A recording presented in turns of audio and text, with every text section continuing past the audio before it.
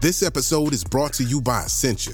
A better you starts with better hydration. Essentia is on a mission to inspire people to do what matters most. Their proprietary ionization process transforms water from any source into ionized alkaline water, providing water that's 99.9% pure with a pH of 9.5 or higher.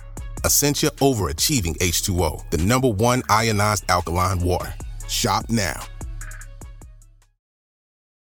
This episode is brought to you by Intuit, the technology platform that brings financial confidence with products like TurboTax, Credit Karma, QuickBooks, and MailChimp. You might have learned the recorder in school, but probably not how to navigate the financial world. Luckily, Intuit's on a mission to help with the free Intuit for Education program. It provides students with the lessons to learn essential skills, like how to build credit, file taxes, and budget.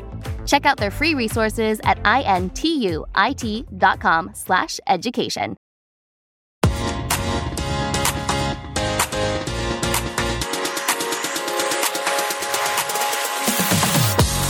Hi everyone, welcome to another edition of Soap from the Box, the podcast where I interview actor mates who have appeared in some of the country's biggest dramas: Coronation Street, Emmerdale, EastEnders, Hollyoaks, Casualty, and it's been a very exciting week in the land of Soap from the Box. I can't say any more at the moment, but more to follow. I'll let you get listening to this week's episode. This actress was part of the most probably important storyline I've ever tackled as a director in soap, and we talk about that and lots more today. So sit back, get a cup of tea or a glass of wine if it's not too early, and enjoy. So my next guest on the podcast is Charlotte Bellamy. It's very echoey because we're above a pub in Harrogate. Hi, Charlotte. Hi.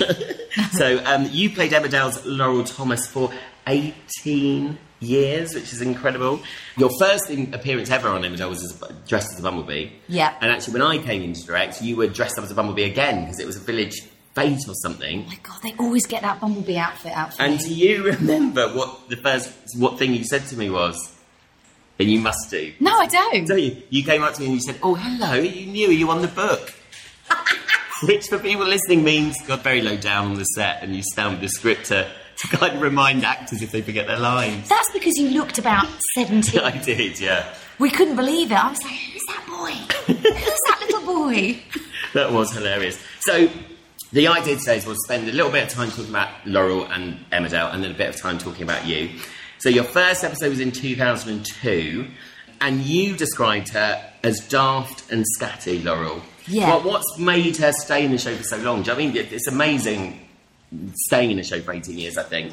Have you kept Laurel the same throughout or has she changed a lot, do you think? I think that when characters come in, or some characters, they're quite exaggerated. And I think Laurel, when she first came in, she was pretty mad and crazy and, yeah, dressed up as a bumblebee and did mad things and had crazy clothes and funny quirks. But as a character kind of sort of nestles in and settles in, it sort of dilutes, really, and becomes more real. Real, yeah.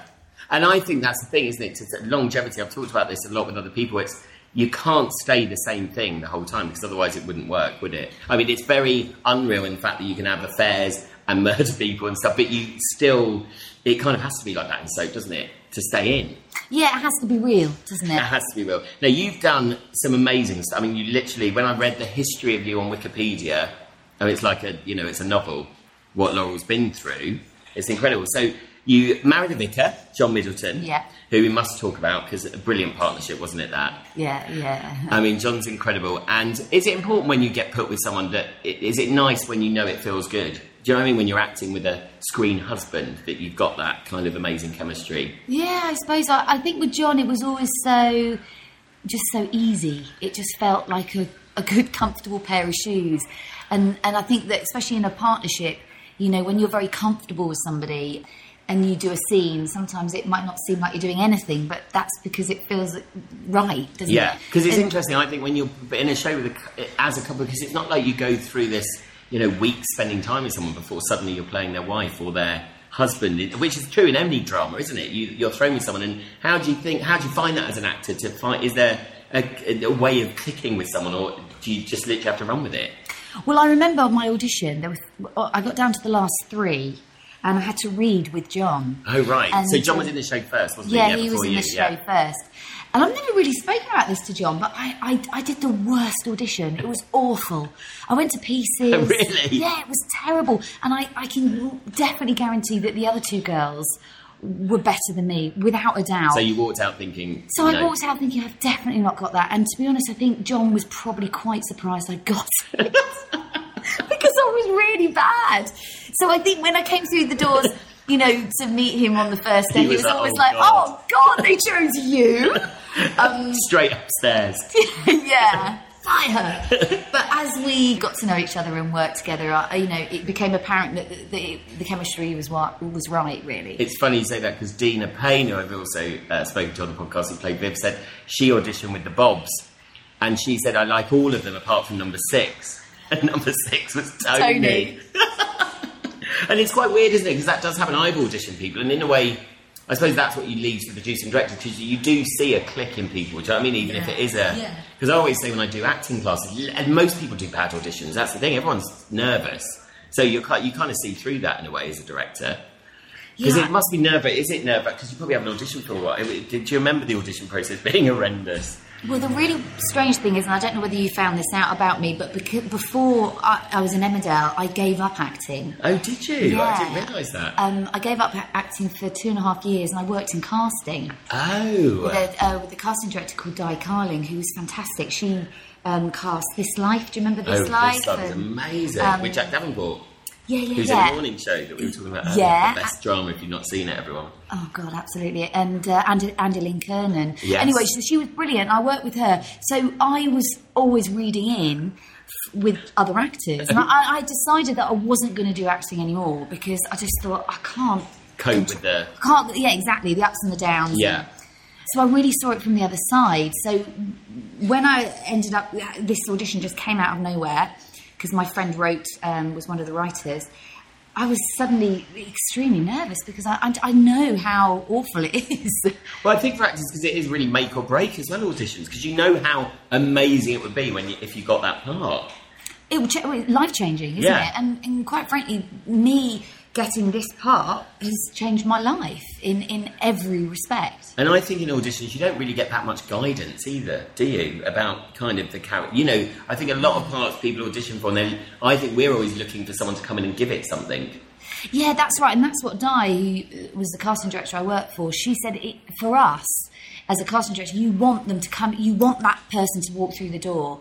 You know, and we go, that's Laurel Thomas. Yeah, exactly. And it's terrible. It's because some people come in and they're so nervous they do blow it. Yeah. When I give tips to actors, when I do these classes, I often say it's risky, but I often say try to play against, or try to find a way of doing that scene that no one else might do, because so many people will do it the same way. It's almost like if something's written to cry, but you don't. If you think about the scene and what the scene's about, you might not necessarily need to cry. Do you know what I mean? And then you give it something different. Yeah, exactly. Which I think you do all the way along when we're working on soap in a way. You have to kind of think about your scene so carefully, don't you, know how you're going to play it. Because, again, I've spoken about this a lot. When you are in a soap, you film everything out of order, so you really need to map your journey in a storyline. Yeah, on certain stories or episodes, I sometimes do that as a bit of a graft.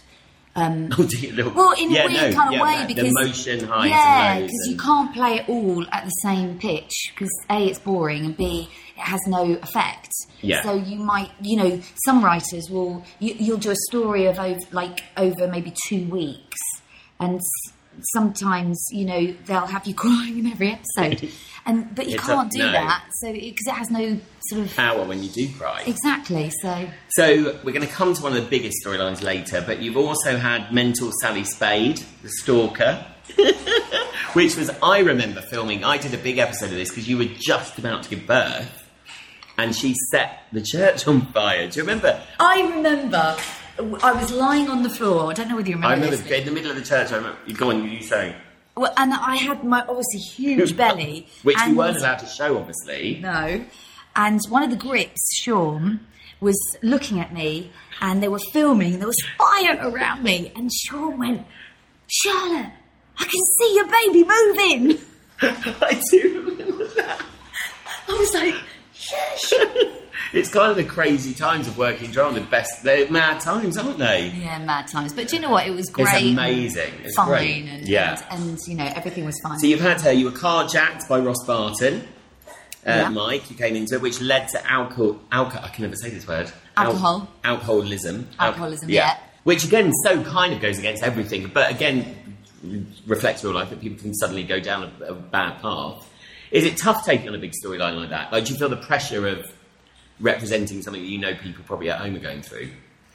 Yeah, I think with the alcohol story, I was really careful about how I was going to play drunk. Yeah, it's so hard, isn't it? I think it's really hard, isn't it? And because you don't really know what you like when you're drunk.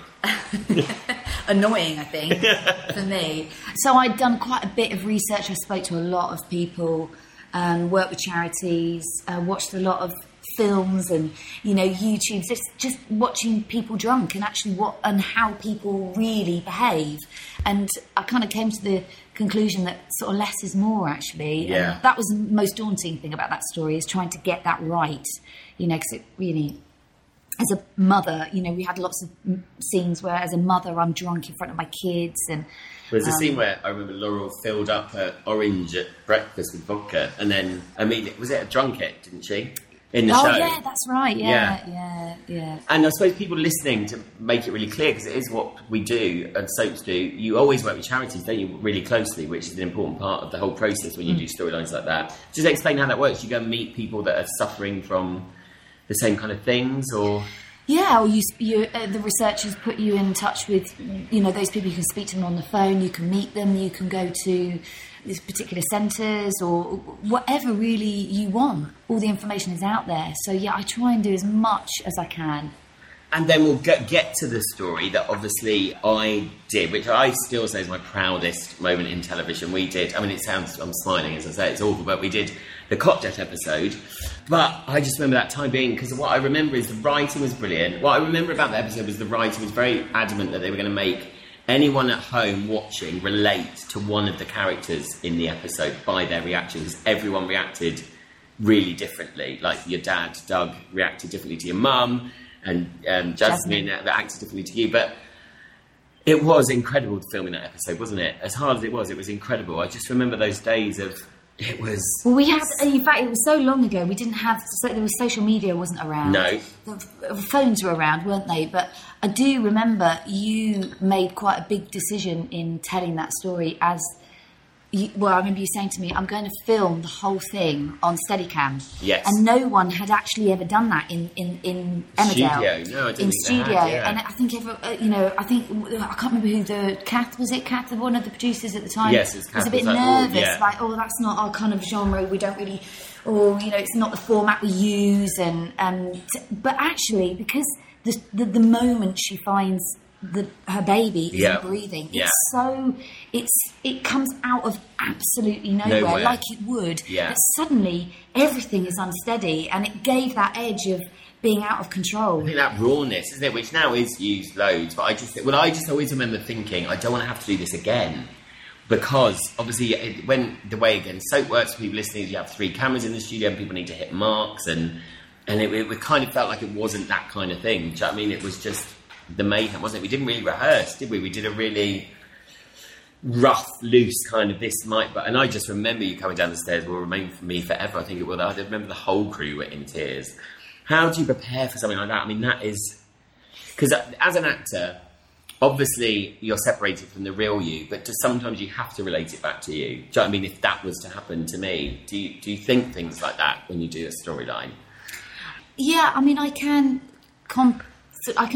put things into certain boxes. I mean, my middle child I just had a baby, and my middle child, it was the same age as the baby in the show that died. So that was pretty hard. And you do have to sometimes go to quite dark places, but you just get in the zone, don't you? And again, doing it once is always the best. Because you only have to give that once, because it does take it out. You must... I think we all took that home with us every night, that storyline, because we knew what we were doing was so important. Again, what you're doing is so important. Yeah, and I remember. Do you remember the doll we used? Yeah, it was. It's the first time I think they'd used one like that as well. Yeah, wasn't it? A real life doll, which is like a real life baby. It has limbs. The way when you hold it, it's exactly like a baby would be. It would fall like a baby. And I said, I don't want to hold this baby until the take. Because I'd never really held it. No, and when I held it, It was like I was holding a dead baby. I know, it makes my hair stand on end now, doesn't it? Because it was cold. And that's talking to mothers that have been through this, that's the one thing. Holding a cold baby is not... Oh, you never forget that. And do you remember the reaction? Because it will always live with me for life that there was one letter that a woman had written in saying they had suffered, their baby had died of cot death and they hadn't talked about it as a couple. And she sat down to watch it and made him watch it. And they spent all night crying and talking about it. Like, it literally makes me get emotional now, because that's amazing, isn't it? Yeah, in fact, that was a lady that said that they just watched it, he didn't say anything, and then he just reached over and held her hand. And then they stayed, that's...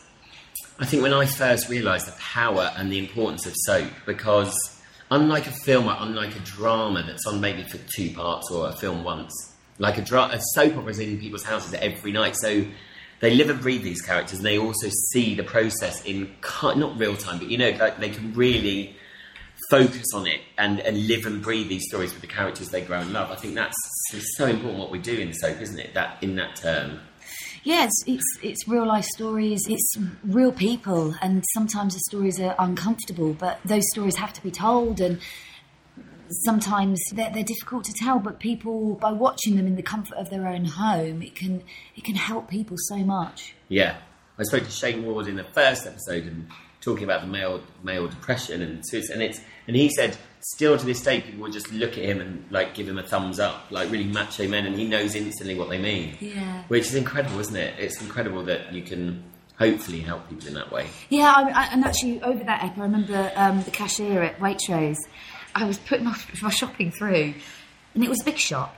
And right at the end, she just... I paid for it, and she just looked at me, and her eyes were full of tears, and she just went, "My baby died like yours did in Emmerdale." And it was just that moment of like connection, and she just wanted to say it. She said, "But I've never really talked about it."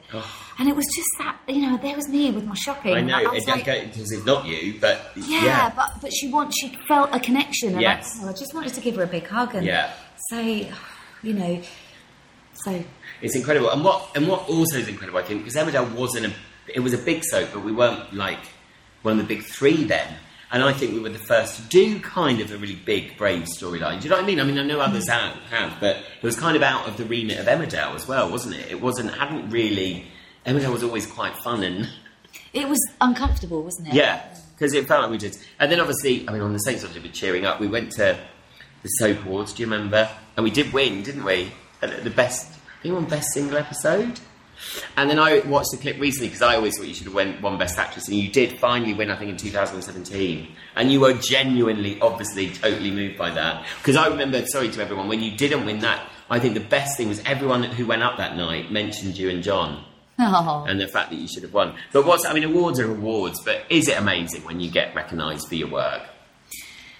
Oh, it's kind of like... it's a dream and it's a nightmare, because it's a dream because you've won, but it's a nightmare because you've got to go up and make a speech. Yeah. Do you remember when we won the single episode, and I think you spoke to June Brown, and I knocked into John knocked into you, and we nearly sent June Brown flying down the stairs live. Yeah, can you imagine? Can you imagine? Getting rid of one of EastEnders' biggest actors. So no, that was amazing. That was a brilliant time. Now, also you had a great family, because you had Duncan Preston playing your dad, Paula playing your mum, Jenna obviously playing Ashley's niece, who's gone on to amazing things. Like, what's it like when Duncan Preston's coming in to play your dad? Oh, God. And Freddie, you can't remember Freddie. Freddie Jones, I Freddie know. Jones. We've been so lucky, haven't we? I mean, all of them are just legends, all of them. And I do remember when Jenna started, she was 19, and I mean, I remember doing a scene with Jenna, and I kept getting so distracted because she was so beautiful. I know, yes, she was. And I was sort of looking at her thinking, how can you be so beautiful? I just kept forgetting my lines. but she's just lovely, isn't she? And it's amazing to watch someone fly, isn't it, when they leave? Isn't it? And she's such a lovely girl, so I wish her, all the best. I mean, Duncan, amazing. I've grown up watching Duncan, I know. Yeah, and you still watch those documentaries on, with Julie Waters and Victoria Wood. He's just brilliant, and I love Duncan. I get on really, really well with him. And then Freddie, I think, I just used to watch every scene here playing away. I don't know, there there was just something in every word he said, wasn't there? Yeah, he was just rich, wasn't he? He was just, what he brings is just a wealth of richness. You know, he didn't have to do anything, and we were just so blessed to have him. You know. And then obviously recently, or not, well, quite recently, you've done John's big storyline when he left. Another really serious, you know, story dealing with dementia with poor Laurel, for you. The end scene of that, but that must be quite hard seeing someone you love working with in the show leave as well and go. Yeah, and that was quite a journey, because John knew about that story 2 years before. I know, yeah. You know, so he knew, even though it was an incredible story for him, he knew that there was only one ending. And at first, when we started it, his demise, as it were, it felt like we still had 2 years left, and then before you knew it, we were there. And his, you know, his dementia had got, obviously in the story, had got worse and worse. And you know, it was really very moving. I think he played it beautifully. Oh, he was amazing, and I'd left by that point. But seeing him get, I mean, again, like you said, it's a blessing getting an amazing story and being so important. But then it's horrible because you know you're leaving.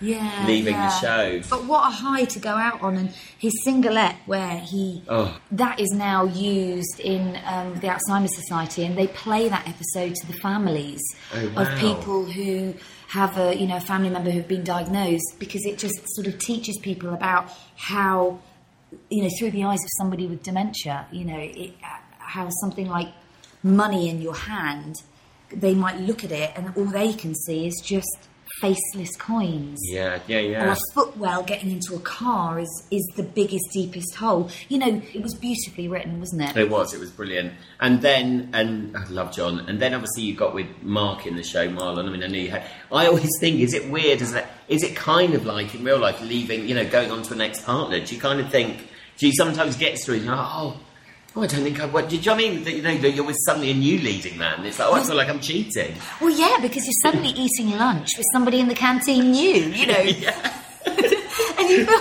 because you're working with them, so you sort of end up having lunch with them. And then, I've been having lunch with quite a few people over the years. Because Laura did go a bit, when she was drinking lots, she was, I remember you woke up in a bed and you didn't even know whose bed you were in. I know, but... I suppose that's just the nature of it, isn't it? You get about... Yeah, of course. So, that's Emmerdale. Oh, actually, I did have, just a couple of funny, like, to see whether you know how much you know about Laurel. Name 3 jobs she's had. Cleaner. Yeah. Singogram. Yeah. Singogram. B. Singogram. And she works in the factory. Yeah, a packer, they call it online. Packer. You were a supervisor as well. Yeah, I was. Yeah. When Laurel sold her business to David, well, this is easy actually, which niece of Ashley did Laurel clash with? Oh, Jenna. Jenna, yeah. She was Ashley's niece, wasn't she? Yeah. Oh, was she? But hadn't she killed somebody by that point? I don't think she had killed, but no, I don't think she had quite by then. Because then Laurel went to... No, that was my last question actually. What punishment did Laurel get for perverting the course of justice when Yasmin ran away? Sally Spade. Sally Spade, and 40 hours of community service. Oh, God, yeah, picking litter. Yes. Poor Laurel. Oh, dear. Poor Laurel.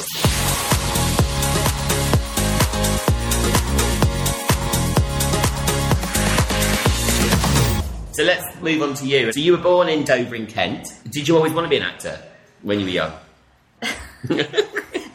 Yeah, because I was rubbish at everything else. I was rubbish at maths. I was rubbish at... And who doesn't want to muck about in drama? I mean, it's so much more fun than doing algebra and all of that. Do you remember your first role at school or whatever? Oh, do you remember the weird thing is, you can laugh, and this is no word of a lie, but I was a B in The Wizard of Oz. Were you? Yeah, there was reception class were all Bs. You know when the monkeys came? Oh, yeah. Yeah, we didn't have monkey suits. It was cheaper to have us all in black and yellow. So we had the whole class. You know, Mrs. Finch's class were Bs. That's amazing. I know, it's a bit of a full circle. So maybe I'll die a bit. Maybe you'll finish in this big, profound role in a Hollywood movie as a B. Or maybe I'll just do some show in the village hall when I'm 90 as some... Yeah, I mean, Laurel's going to go as a B somehow.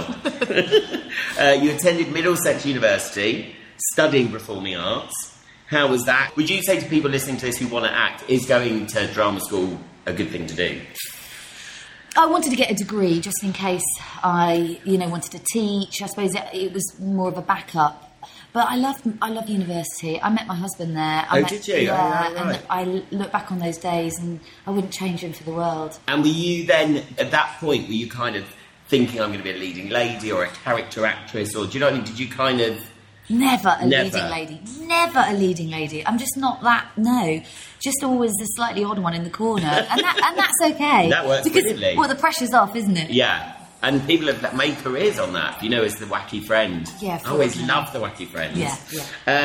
TV wise, so I did in 1996. You played Elaine in A Touch of Frost. Oh, Elaine. Elaine, wasn't it? So did you work with David? Were you in David Jason scenes? Yeah. Yeah, I mean he's. And was that your first TV? No, I did the bill. Oh right, you'd done the bill. I did the bill. I was so nervous when I did the bill because I'd only done theatre. I'd never done telly. I didn't really know how to talk on telly. Yeah. I didn't know whether. I was absolutely paralysed with fear. So the Touch of Frost. Yeah, I played the ugly friend. Oh, did you? And they thought that I'd killed or pushed whoever it was down the stairs. But that was good fun. That episode had Damien Lewis in, hilariously. Wow. I know, and he was only young out of drama school. From Homeland. Is that the right one? Yeah. So Touch of Frost was my first sort of like proper sort of drama. And with David Jason, like a god of telly. Yeah, that must make he was so nice. I remember just so nice. But we're talking a long time ago. You know, we had expenses in brown envelopes at that point. That's when money was like I remember Heartbeat that used to be made at Yorkshire Television, and like someone told me how much Nick Berry was on. I mean, it was like the glory days, wasn't it? Yeah. Like they were amazing. And Touch of Frost, and everything was watched by like 20 million people or something back then as well, wasn't it? Touch of Frost. Touch of Frost still gets repeated. So was Elaine a big part in it? Not like a massive part, but an okay part. Yeah. You know. And you said like being nervous about how to be on telly, because I always think you can tell. I always find the most distracting people the extras, because actually it's really hard just to walk on telly. I think. Do you know if you've just got to walk along the street? You suddenly think, what am I going to do with my hands? Because you never think about in real life how you're going to walk. But suddenly you have to think about how you're going to walk. Yeah, I know, you're right. It makes you aware, doesn't it? Are you like a proppy actor? Because loads of people get over that by fiddling all the time with something. Yeah, I do quite like props, actually. Not too many, but I do quite like them. It's distracting, isn't it? Yeah. And then you were also in EastEnders as a religious fanatic, Sue Taylor. Yeah, I was in that for 8-9 months. Oh, were you? Yeah. I didn't realise that. Yeah. And who was she? So she was part of a cult. Me and Alistair came to the square and we sort of lured Sarah. Do you remember Sarah? Danielle? So she was the blonde. Yes. Yeah. Oh, I remember that story. That was me. Wow. Yeah, hilarious. And I used to wear awful brown jumpers and have lots of big crosses and say to Sarah, like, you need to come on our side, you know. And then, so I did that for about 8 months. It was funny to work on EastEnders and then go to another soap. Yes, it's very, very different. And was when you did that, was Top of the Pops still at Elstree as well? Oh, I can't remember. Because I just remember when I used to do Grange, I worked on Grange Hill, I used to go to the canteen and there'd be like Madonna and then there'd be people dripping in blood from Holby, a couple of people in school uniform and then Dot Cotton.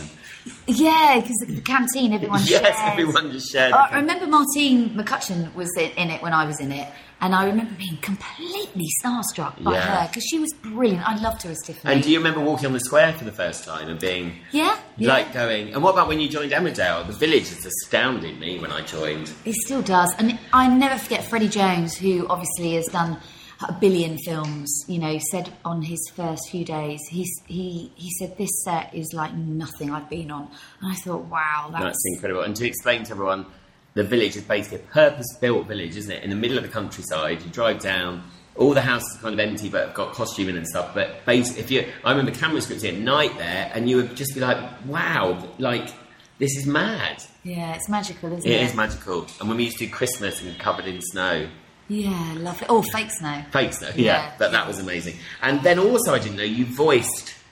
I think you've done some with Buddy and Daisy and. Buddy and Daisy Do Right in the CITV series Dream Street. I know. Well, I did quite a lot of voiceovers, actually. Did you? That's what I kind of... When I gave up acting for 2 years, worked in casting, then I did then go full-time into voiceovers because it was really, at the time, quite lucrative, you know. But what's it like voicing characters? Is it really weird? Is it such a different way of working? Yeah, I did a lot. Were you with the other actors? No. And I worked for Henson for a bit as well. Wow. I did a show called Construction Site where I was a forklift truck. And But there's money to be made in being a forklift truck. Yeah. So I did lots of cartoon voices, lots of sort of young, kind of hip Little Mix albums. That was my kind of demographic, you know, young and young. Yes. Which I'm not now, but... Not knowing that side of it at all, what's it like voicing a character? Is it very weird as an actor to be just in a booth rather than... You know, if you don't get to... Because do you get to see it as you do it? No. So you're just literally reading a script. Yeah, you are. And then they sort of... Probably mould the things around. Exactly, yeah. It's just a whole different sort of thing, really. And I did quite like it. But the whole voiceover industry has changed so much over the last 20 years. And in the last 4 months. Now everyone's just doing it at home. Well, yeah. But what is quite fun is that you would be in Soho and you would get... a phone call, right, can you be there in 20 minutes? Oh. Be there in half an hour. And all the studios are in Soho. Oh, right, okay. So a lot of the ad agencies, weirdly enough, ads are all made, you know, so quickly, and the voice is the last thing that gets approval and the script and everything. And so that's why it's this sort of slightly manic. Yeah. And that was quite fun to do. But, you know, I don't know whether I could have sustained it.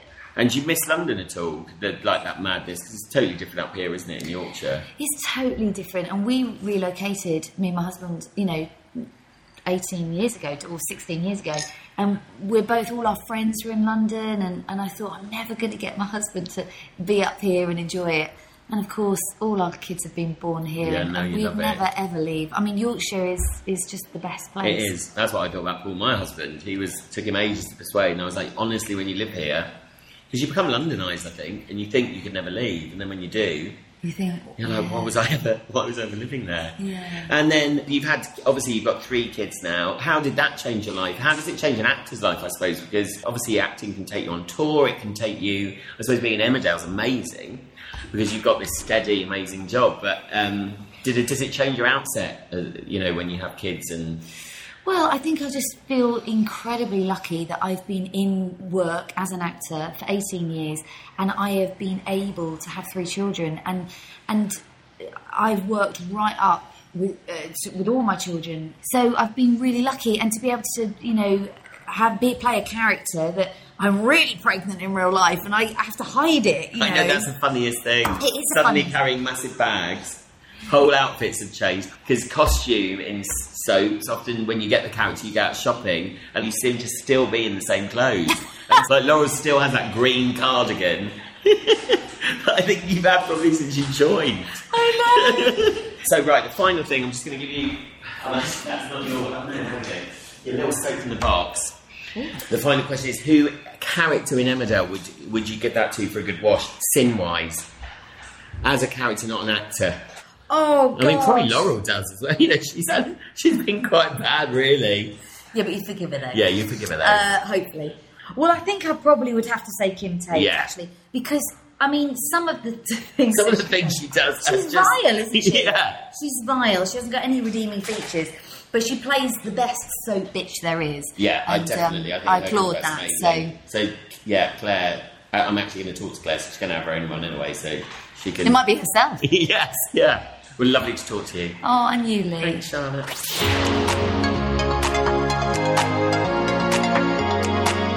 It seems almost another time when we were sat above that bar in Harrogate, but those times will be back.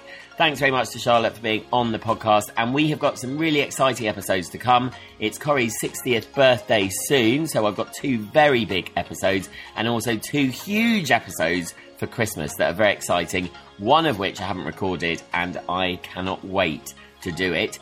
Catch up with me all week on social media at Soap From The Box on Instagram, Twitter and Facebook. Thanks as usual to David Stevens and the Bothy for all their technical wizardry. Have a safe week, and remember, it's only 4 weeks until Christmas. I'll leave you with that. Oh God, bye.